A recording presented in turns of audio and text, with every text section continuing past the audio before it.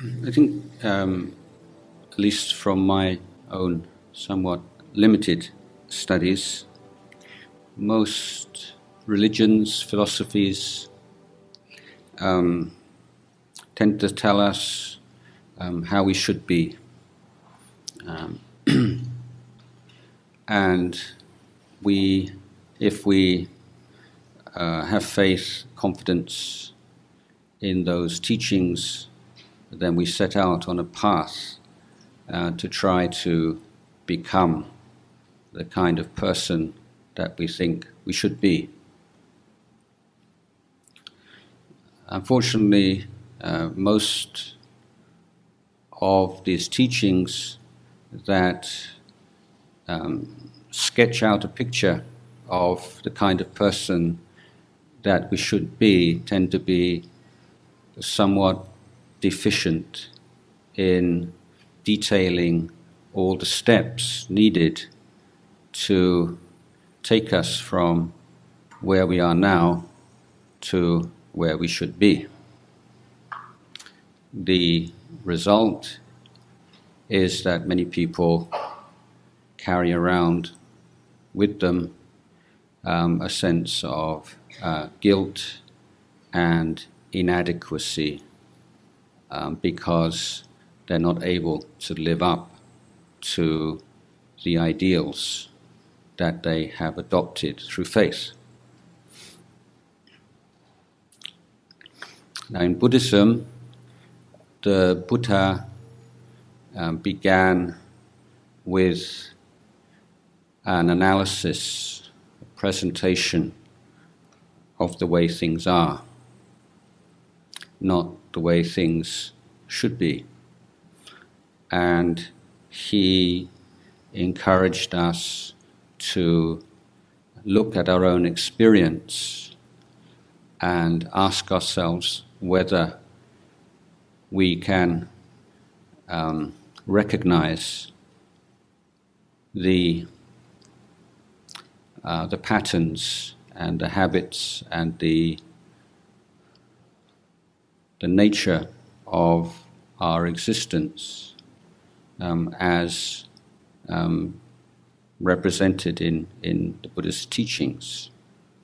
So, in other words, does it make sense? The Buddha says that we suffer unnecessarily in life because we lack a clear perception, a clear vision of the way our bodies and minds work. So this is not for a teaching that we are expected to accept easily, but we are presented with certain challenging hypotheses which we use to look at our life. And the extent to which we discover that the Buddha's analysis expresses eloquently our own experience, to that extent faith arises. The word Buddha, as I'm sure many of you will know, is derived from the word meaning awake. So the Buddha was the one who was awakened, who is awake. And the Buddha's enlightenment was the enlightenment of a human being, a very special human being in many ways, but nevertheless a human being for all that. And through his awakening, he became Buddha, the Buddha, after which time it would not really be accurate to refer to him as a human being anymore, although externally he would not have changed appreciably through his enlightenment. The Buddha became enlightened as a representative of the human race, proving the human capacity for enlightenment. So, belief in Buddhism is not restricted to things that we can prove through our own meditation practice, for instance, in every case. The event that took place in particular 2,500 more years ago in Bodh Gaya in India is not something that we can test for historical accuracy. But that is not a serious issue for us as Buddhists, because the essential element of our faith is not in the particular events, circumstances of the Buddha's life so much as what they represent to us. So belief in that the Buddha was truly enlightened, that there is such a thing as enlightenment, leads on to a belief in the human potential for enlightenment, and then most importantly, from there to belief in our own capacity for enlightenment, whether we are male or female, European, Asian, African.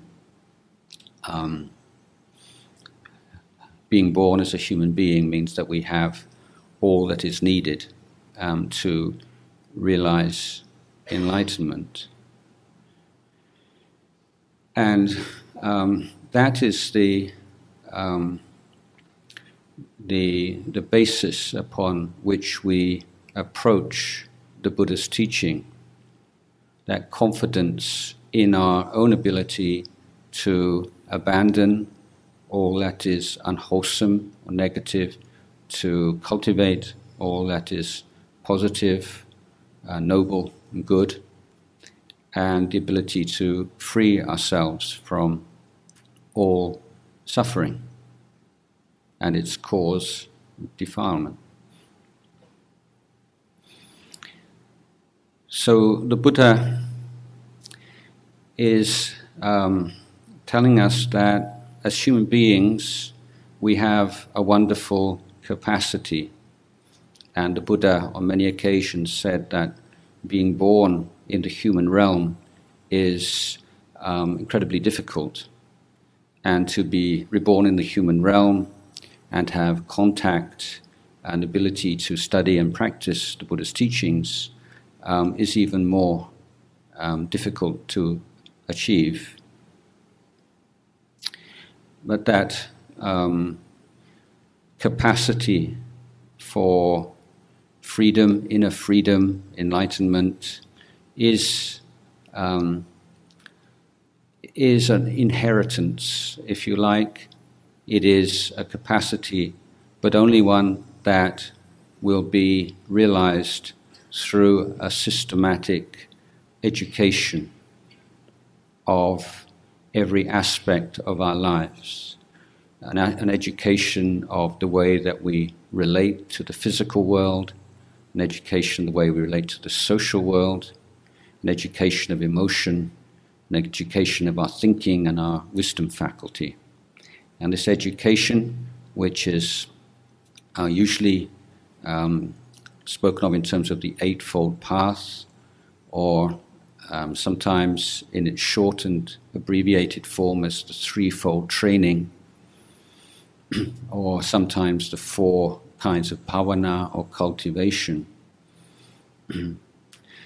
is something that we all must take responsibility for ourselves.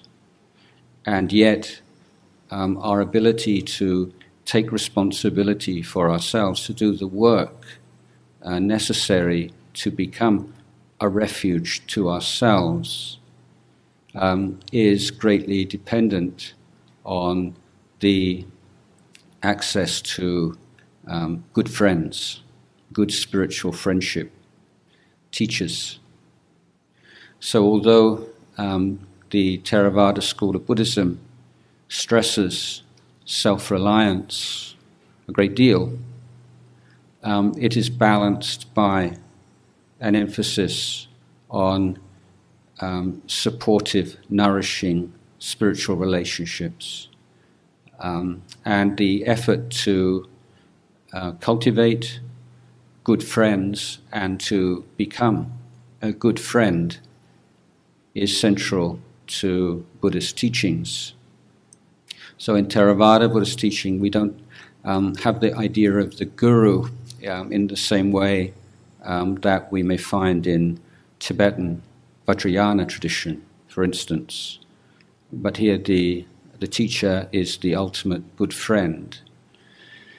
The qualities of the good friend, the teacher as good friend, that he's someone who inspires affection, someone who inspires respect, someone who inspires the desire to emulate them, to follow them in their practice.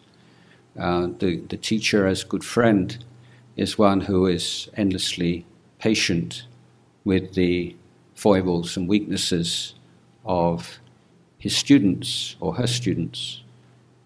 Someone who is able to communicate well, who knows how to speak with different people and different groups of people in the most effective way. He or she is a good communicator, and especially someone who is able to explain the most profound topics in the most simple and direct way possible. So, a side note here that simplicity of presentation and the ability to speak in a way easily understandable is much praised these days, but that there must always be the reservation that things should not be simple for simple sake. In other words, simple to the extent that one is glossing over or avoiding things which are difficult to understand.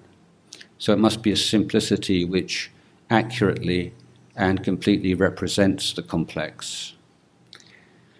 Lastly, the teacher is someone who never misleads, takes advantage of, manipulates students in any way.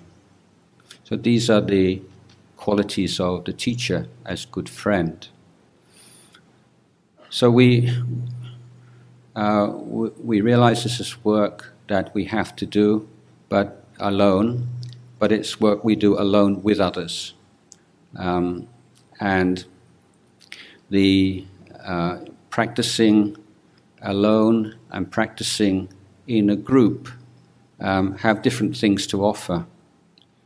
I myself, in my monastic career of after 30, 40 years, have spent many, many years in community and many years in solitude, and also observed the practice of many, many others. And my conclusions are that neither is necessarily superior to the other, that the advantage of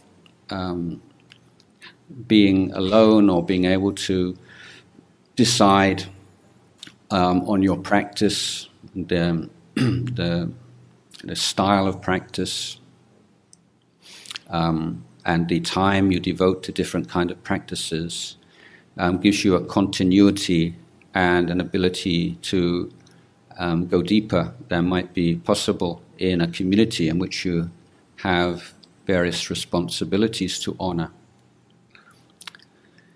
But the solitary life is one of extremes, in the sense that if the practice is going very well, then you don't have anything to distract you from it.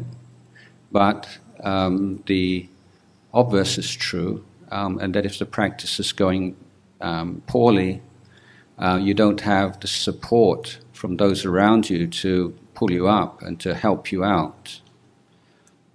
This is why before monastics are allowed to or permitted to go off by themselves, they do a reasonably long period, usually 5 years, which they are mainly living in community. Because in community you have that support that maybe you don't go so high, but you don't go so low. And you attain a stability of practice. But also in community, you experience a very useful kind of discomfort. And that's the discomfort of living with people who have different ideas, different views, not, of course, in the major matters of practice, but in smaller everyday matters, and people who have a different idea of who you are than you have. And so there's a constant friction living in any kind of community, even a spiritual community. And for one on the path of practice, of awakening, that is not a bad thing.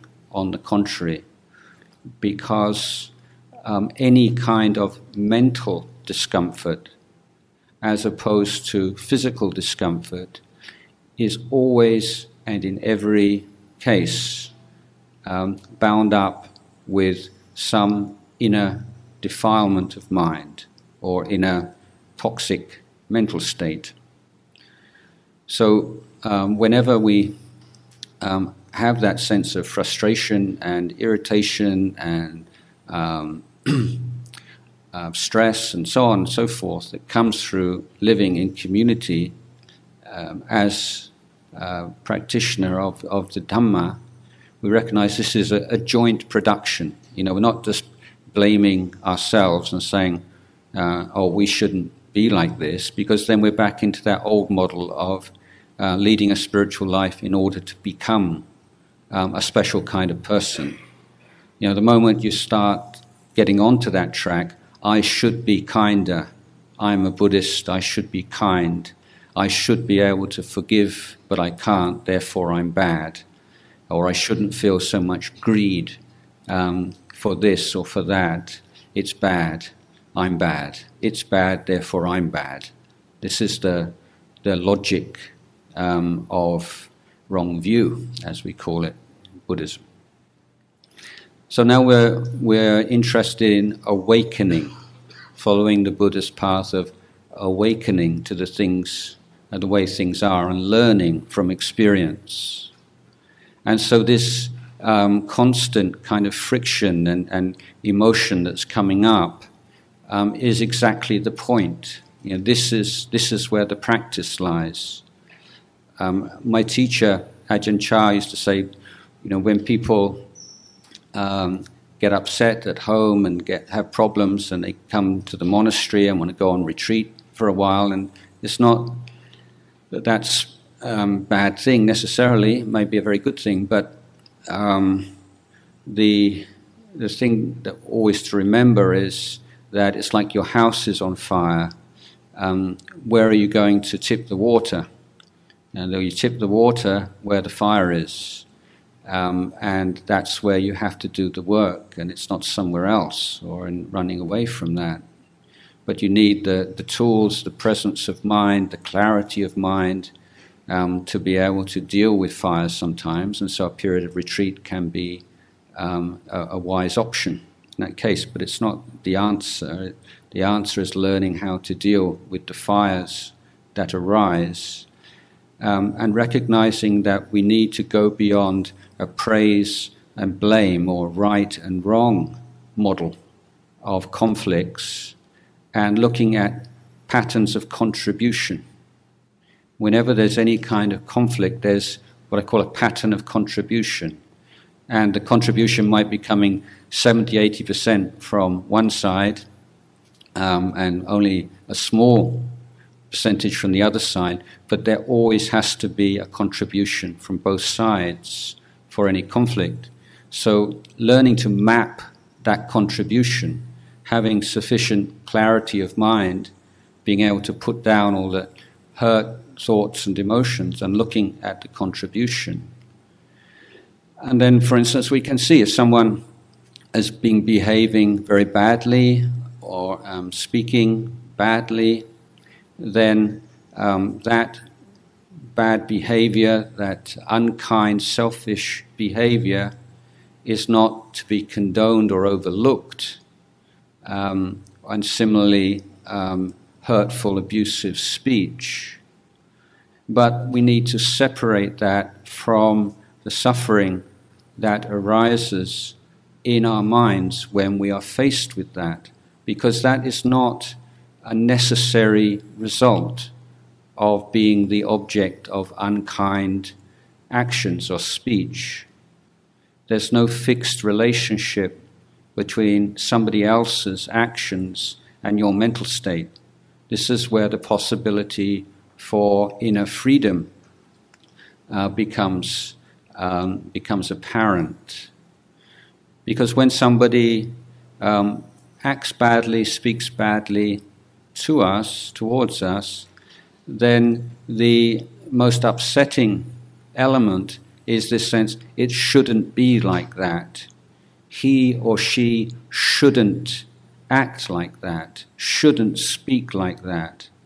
We have an idea of how things should be and are hurt, outraged, depressed at the difference, at the gap, the yawning gap between how things are and how things and how we would like things to be or how we think things should be. But recognizing that things are this way because of various causes and conditions, both within us, within the other person, in the environment, and being able to let go of all the thoughts and emotion and awakening to the pattern of contribution. Now, it needs to be emphasized that Buddhism is not saying you should just be at peace with whatever happens. If you're suffering, it's your fault, therefore, meditate and do something about that. This is not a passive teaching where you just put up with whatever's going on. But the Buddha is teaching us to make our mind clear enough that we can step out of that whole sense of self and he hurt me, she abused me, he showed contempt for me, he has no concern for my feelings, all that kind of whirlpool of negative thinking, and finding a refuge in the calm of the mind, and then being able to map the contributions to the present situation. And that might require us to confront that person, or even to end relationship with that person, or it might not.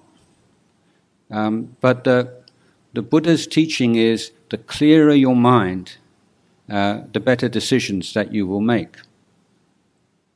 So, when people come to monks, sometimes they want monks to make important decisions for them, giving out of respect for your wisdom or your spiritual authority. But this happens to me quite a lot, and what I will generally say to people is, this is not a decision for me to make, it's your decision, but you're only going to make a good decision if you can clear your mind, and you have to put that work into developing the mindfulness and the clarity of mind in which you can make the best possible decision for you and then take responsibility for it. So the Buddha's teaching is that morality, ethics, our ability to make good decisions, wise decisions, should not come from a particular philosophy, even a Buddhist philosophy, but that our first effort should be to be creating the conditions, particularly the inner conditions, in which we can make a good choice and in which we can recognize the way things are. Because the Buddha taught us that morality, in a Buddhist sense, are those kinds of agreements, that standards that we adopt in our communities in such a way that our conduct is in harmony, reflects the way things are. So for those of you familiar with these terms, we have a word of Satya Dhamma and Jariya Dhamma, or Satyatam and Jariyatam.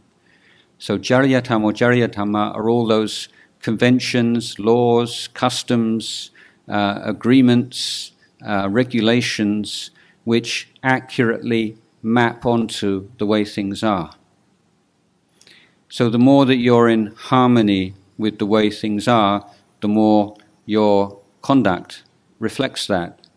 And so this is one of the reasons why one of the traditional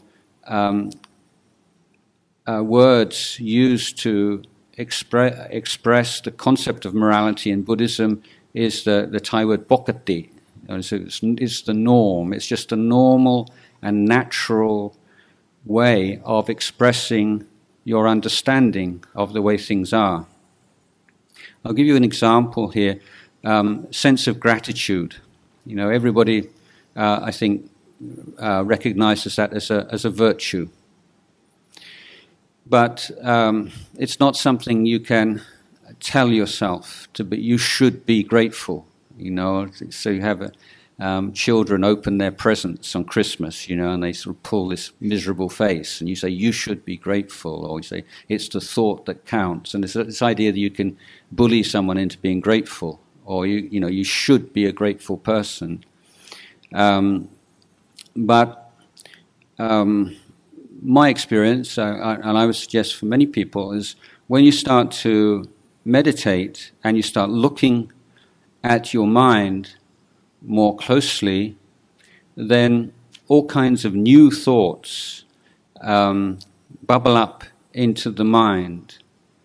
And for me, when I was first meditating, you know, on a daily basis for a number of hours every day, and before I became a monk, and I was living in India as a teenager, the things that really came up most strongly and completely unexpectedly were the sense of gratitude to my parents for all that they provided for me, both in physical support and, of course, and also mental, emotional support, and something that I'd taken for granted.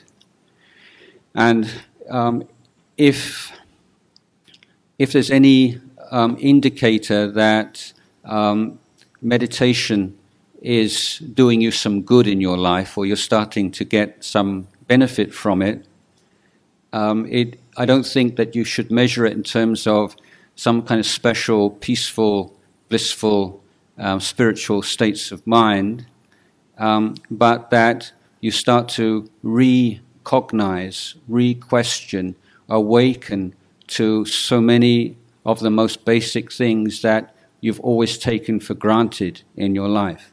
So you're through this effort to keep putting down this delight and indulgence in passing mental states, you begin to see more clearly just what's going on, getting away from the content of mental states and seeing the process of mental states.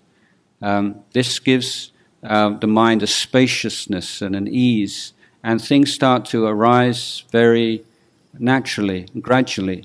And this, for me, as I say, it was an awareness of just how, to what extent I'd taken the kindness and the support of my family for granted. I left home when I was 17 and, would have quite happy never to go back again.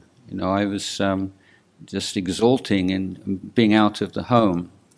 And it was over a year before, I really looked at that whole sense of constriction and being in prison and resentment to my family in a whole new light.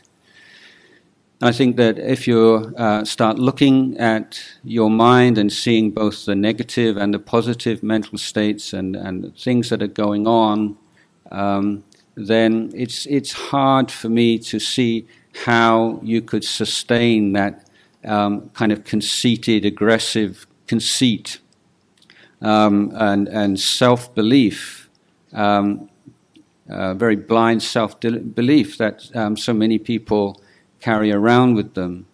And so it's not that humbleness is something that you should be humble. But when you see how much you owe to others, then humility arises naturally. So humility, sense of gratitude, so many of these beautiful, noble qualities of mind are not produced by some kind of project to develop them as such, as that they are the natural outcomes, inevitable outcomes of inner awareness, this awakening to the way things are. And so as we look more closely and observing what's going on very minutely, then the relationship between our actions and our emotions or our mental states becomes more clearly. We realize when we act in certain ways, we speak in certain ways, it makes us very agitated, makes us full of regret, increases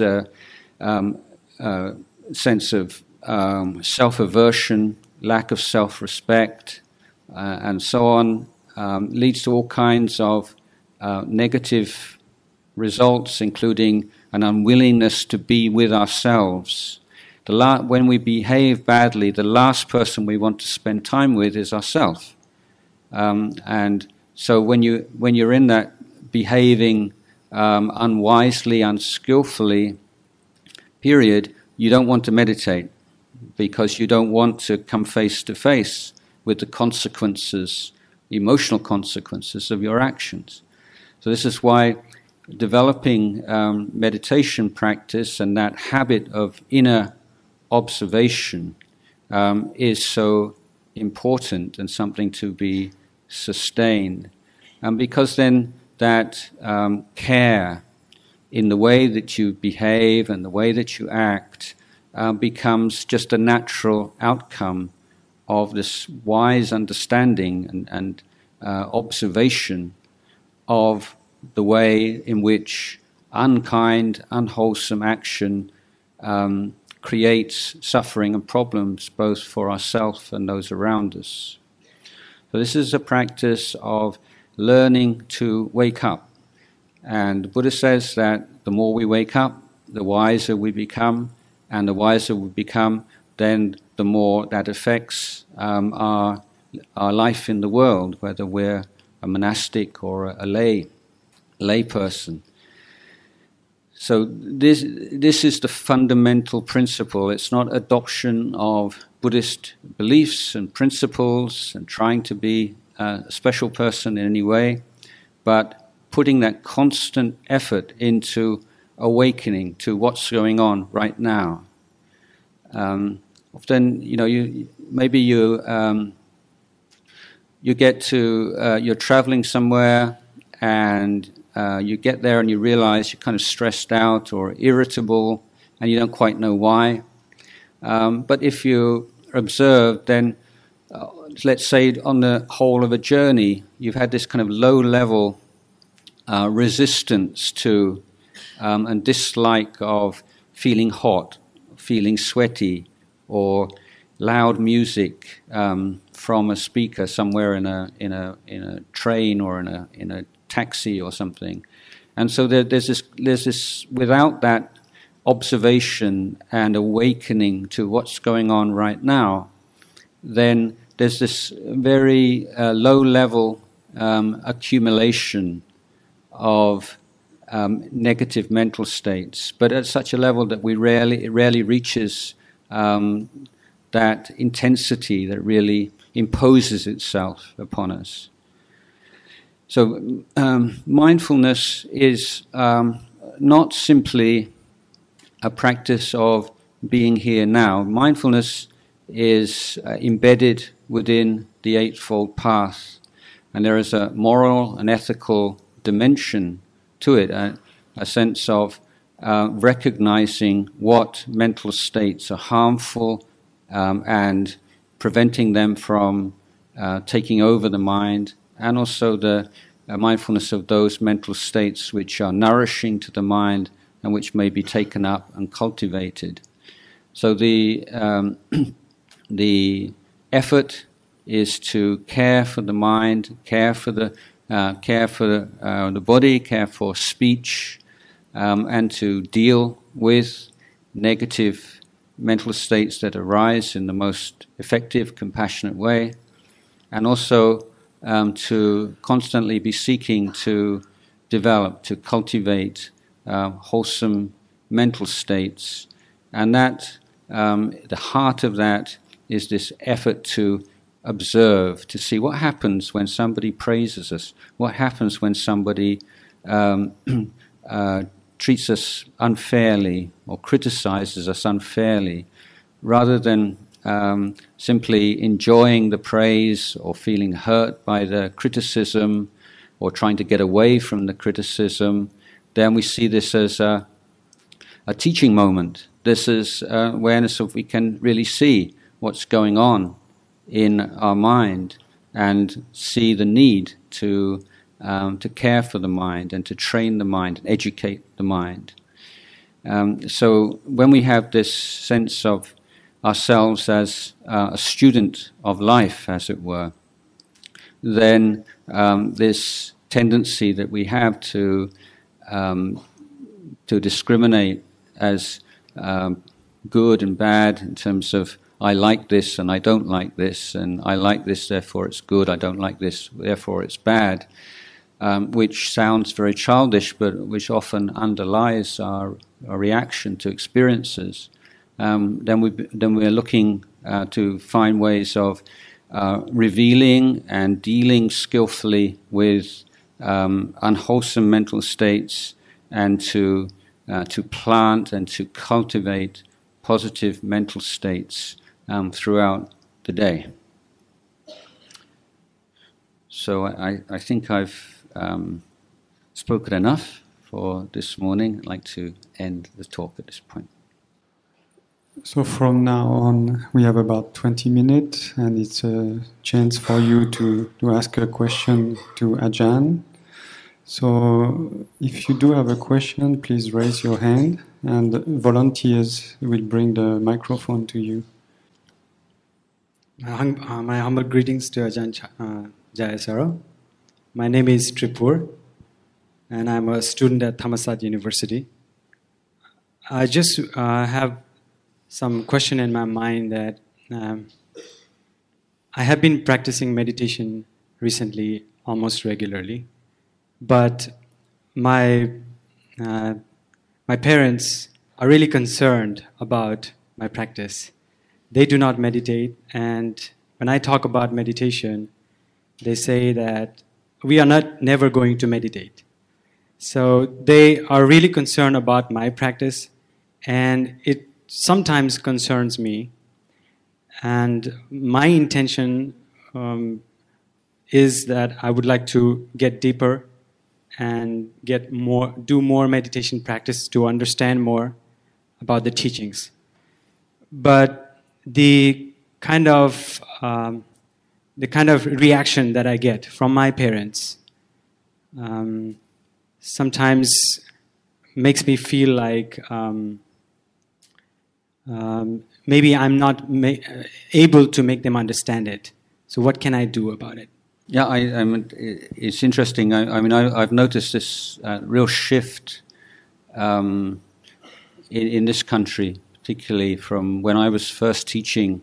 A lot of people will come and say, how can I get my kids to be interested in meditation? They're not interested at all. And then over the past 10 years or so, now it's all people complaining about their parents or asking, not complaining necessarily, but how can I get my parents to meditate? And so there was, a period in Thailand, particularly like 30, 40 years ago, when this Western inspired development and all the ideas and values associated with it just sort of swept through this country. And I remember being really shocked when I came, the number of people who would ask, if you meditate, will you go crazy? This was like a major fear of people, like middle-class urban people in Bangkok, who this idea that meditation would make you go crazy. And I don't know, maybe there was one person, it was in the newspapers or something, and people, I don't know exactly how that came about. In reply to your question, I would say, talking with anybody, try to start from where they're at rather than from where you're at, and that's a good way in. I mean, one way I've talked to people about it is look at the world and look at the corruption and the greed and the hatred and the jealousy and all these things that we see in the world around us. Is it always going to be like this? Does it have to be like this? Is there anything that we can do? Or what's our responsibility as a human being living in a society where the forces of greed and selfishness and so on are so strong? And is there any systematic means of reducing the amount of greed and hatred and jealousy and so on and so forth, and anxiety and depression and all these things in the human mind? I would say that, yes, there is, that the Eightfold Path laid down by the Buddha is an extremely effective way. What we call meditation is one element of that Eightfold Path. Meditation as such is not a panacea, it's not like a magic cure. It has to be embedded within the whole body of the Buddha's teachings to be really effective in the way that the Buddha taught. If meditation is just taken out of its context, it can just be like a stress reduction technique, which is, if that's all somebody wants from it, that's fine. But in terms of Buddhist idea, that's very reductionist idea. But if you can tell your parents that this is a way of understanding myself and being able to deal with the greed, the hatred, the anxieties, the fears, and all the mental states within me that cause me to suffer, and that it's for me it seems a very rational and effective way of realizing some happiness in this crazy world. And I think, of course, your parents, they want you to be happy. They don't want you to suffer. So if you're able to explain to them exactly why you think that meditation will reduce the amount of suffering in your life and the amount of suffering you cause for others, and increase the amount of happiness in your life and the amount of happiness that you have to share with others, then I think that might be one way of approaching it. Also, the old adage that actions are louder than words, and often if someone is practicing as a Buddhist or meditating, people around you start to notice. You should the more kinder and sensitive to others, more integrity, more patience, these kinds of things people pick up on and notice, and they're the proof of the pudding. They're the proof that this is something that's worthwhile giving time to. But it's also try to recognize specifically what your parents' fears are. Are there fears that if you meditate, you'll just become this kind of totally spiritual being, and you won't want to work, and you won't want to fulfill your responsibilities to your family or to society? Or you're afraid it's going to be like a cult, and you become kind of weird.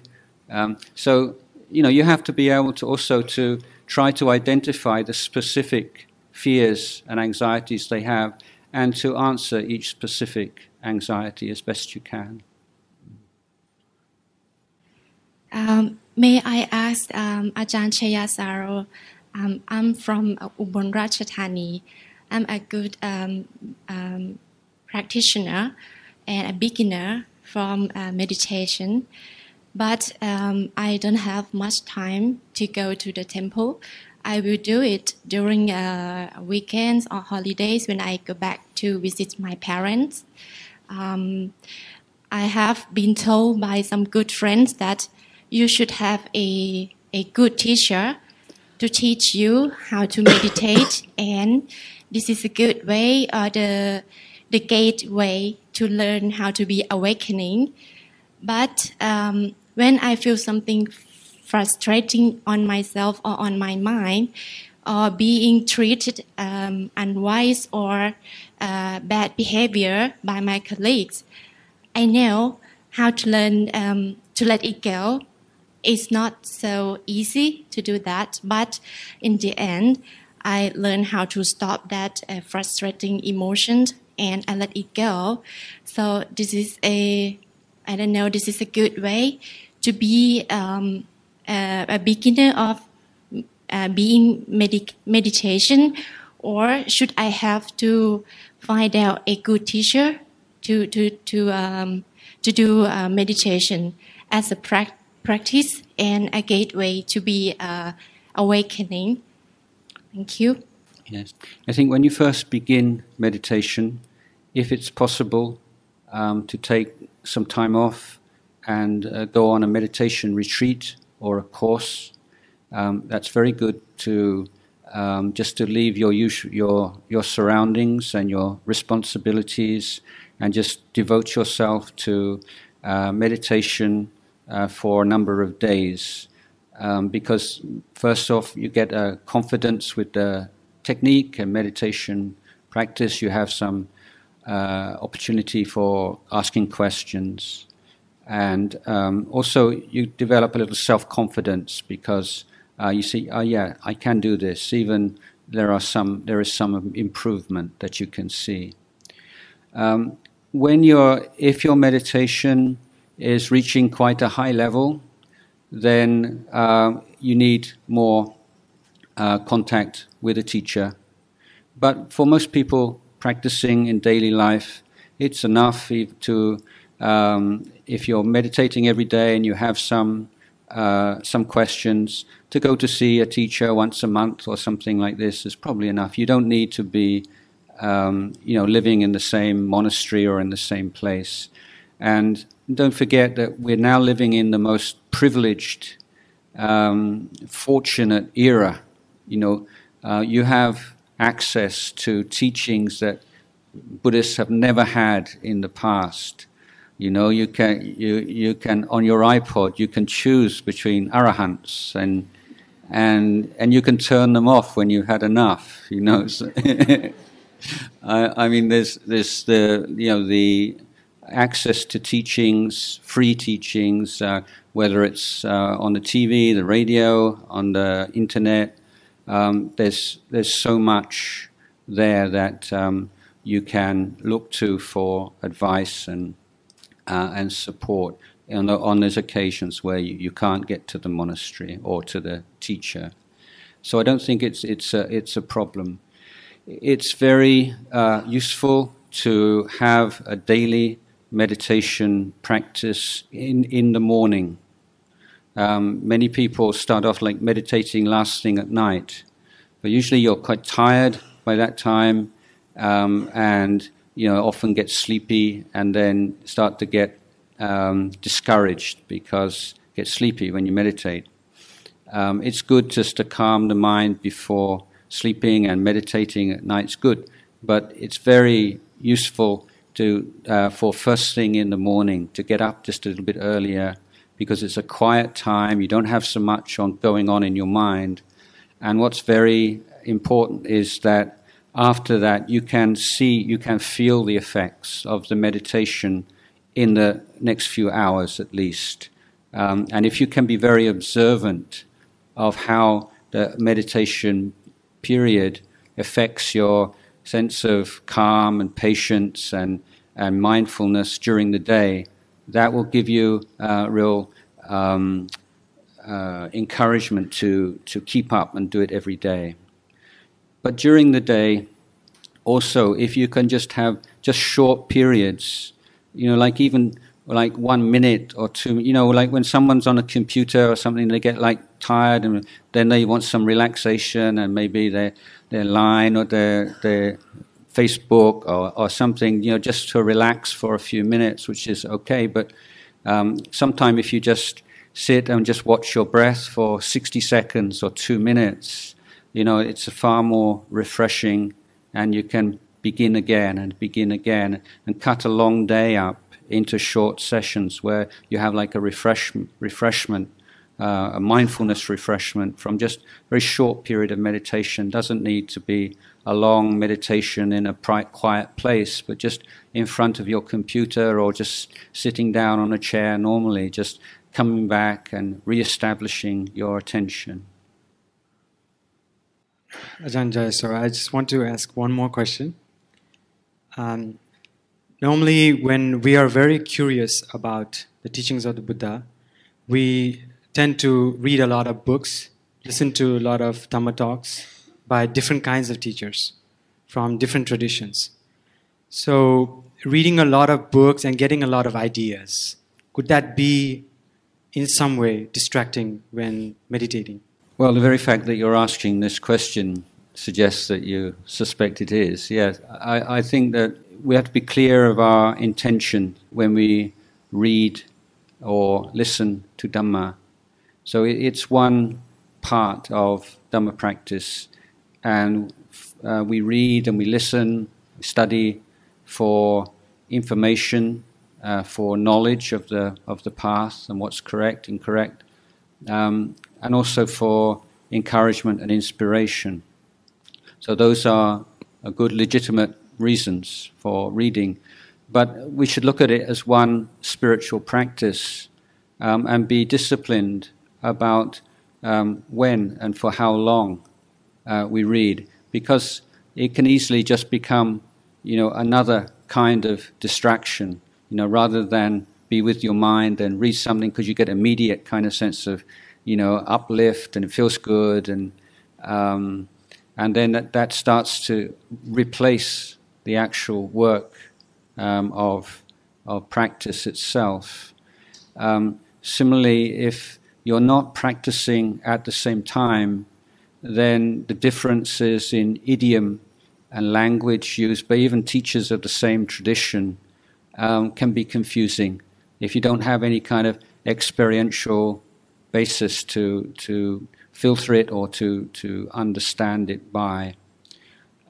So I would say that once you, in the beginning, when you first start to practice Buddhism, let's say you're going to focus on Theravada Buddhism, then for the first year or two, then put aside, Hindu texts or even Tibetan texts and so on, and keep your reading to the Theravada tradition, at least for a while, because it's just too confusing otherwise. It's like trying to learn a number of different languages at once.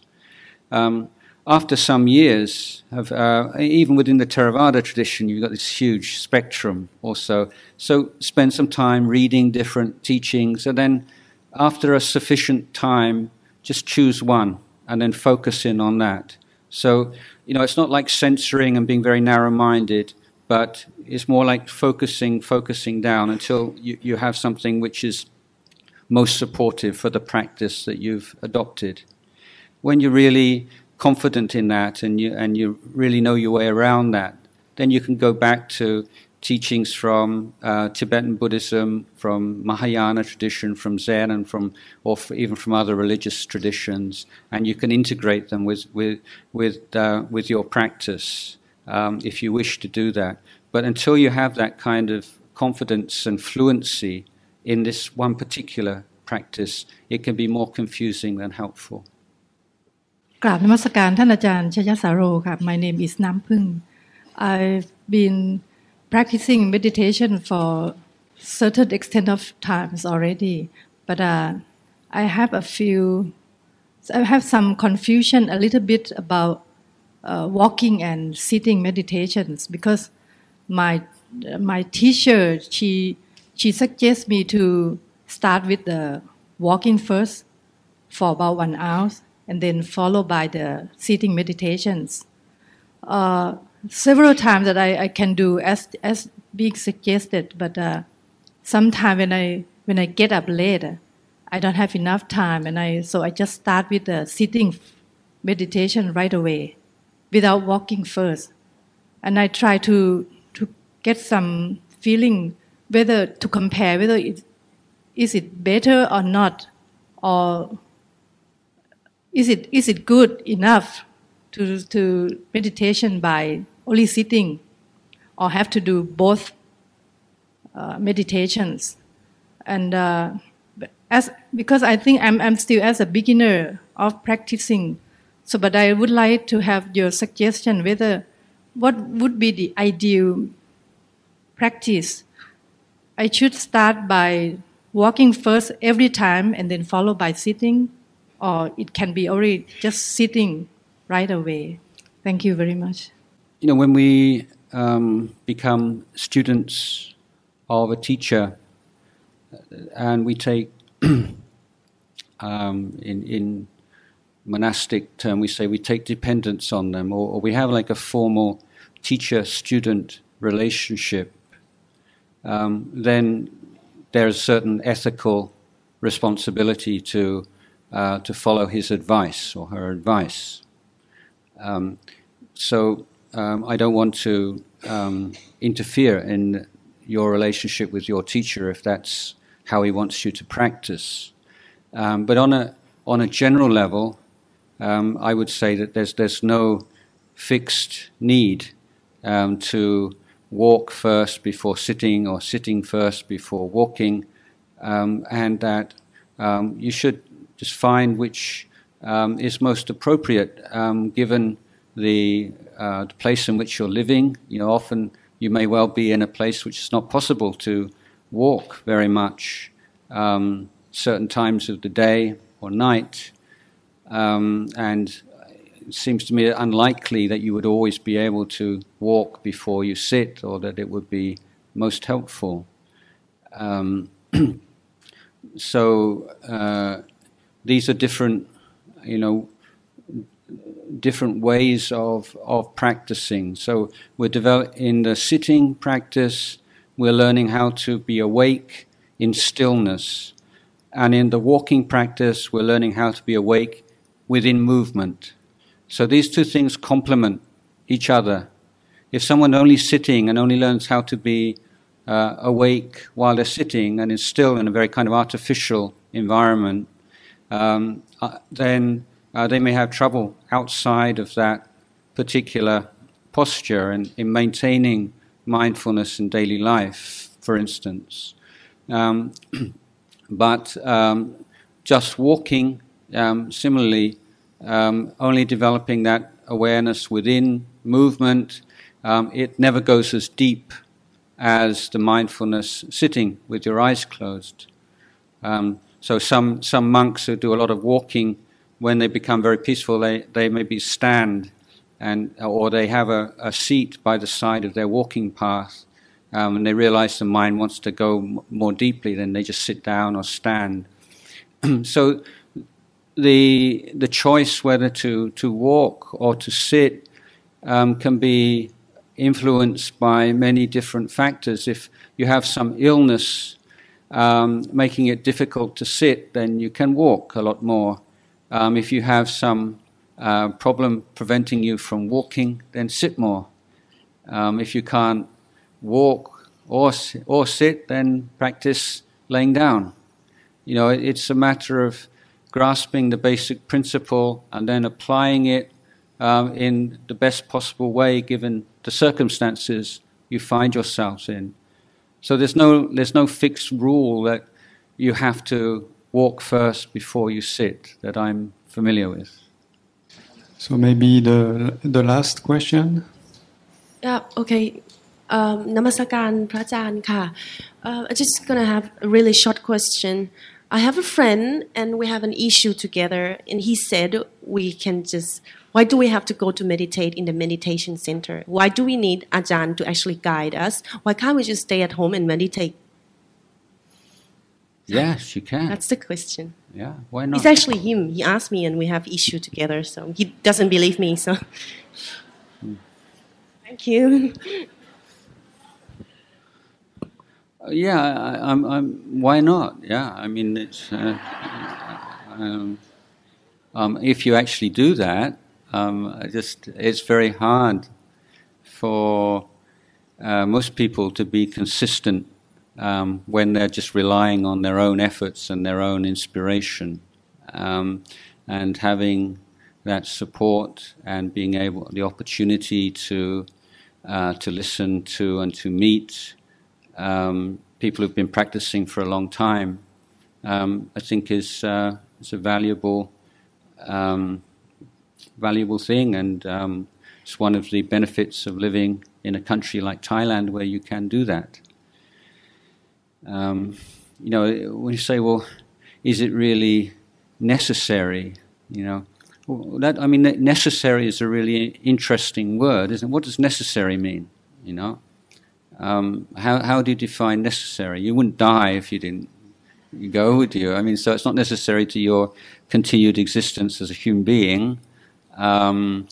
But if we're looking in terms of growth in the Dhamma and growing in our understanding and our commitment to this practice, then meeting with others who have the same interests and values and goals, and listening to someone who's well practiced and has reflections that worthy sharing with others, seems like a good thing to do, better than going to a shopping mall or going to a restaurant or something.